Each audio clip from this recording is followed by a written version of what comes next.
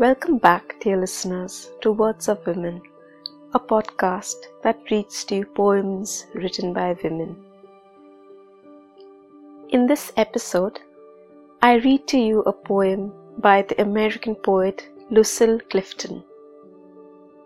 Her poems focuses on the African American experience of life.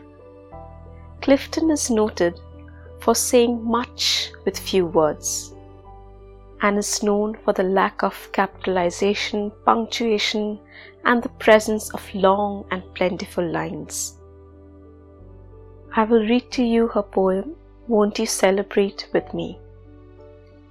Written in the backdrop of the 1960s civil rights movement, this poem is a celebration of the formation of the self in spite of the obstacles faced as a woman and as a black in a white world.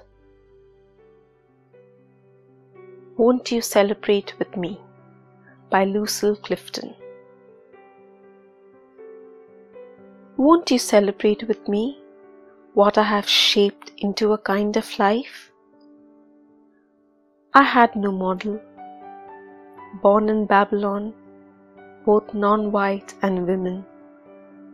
What did I see to be except myself? I made it up here, on this bridge, between starshine and clay. My one hand holding tight my other hand. Come, celebrate with me that every day something has tried to kill me and has failed.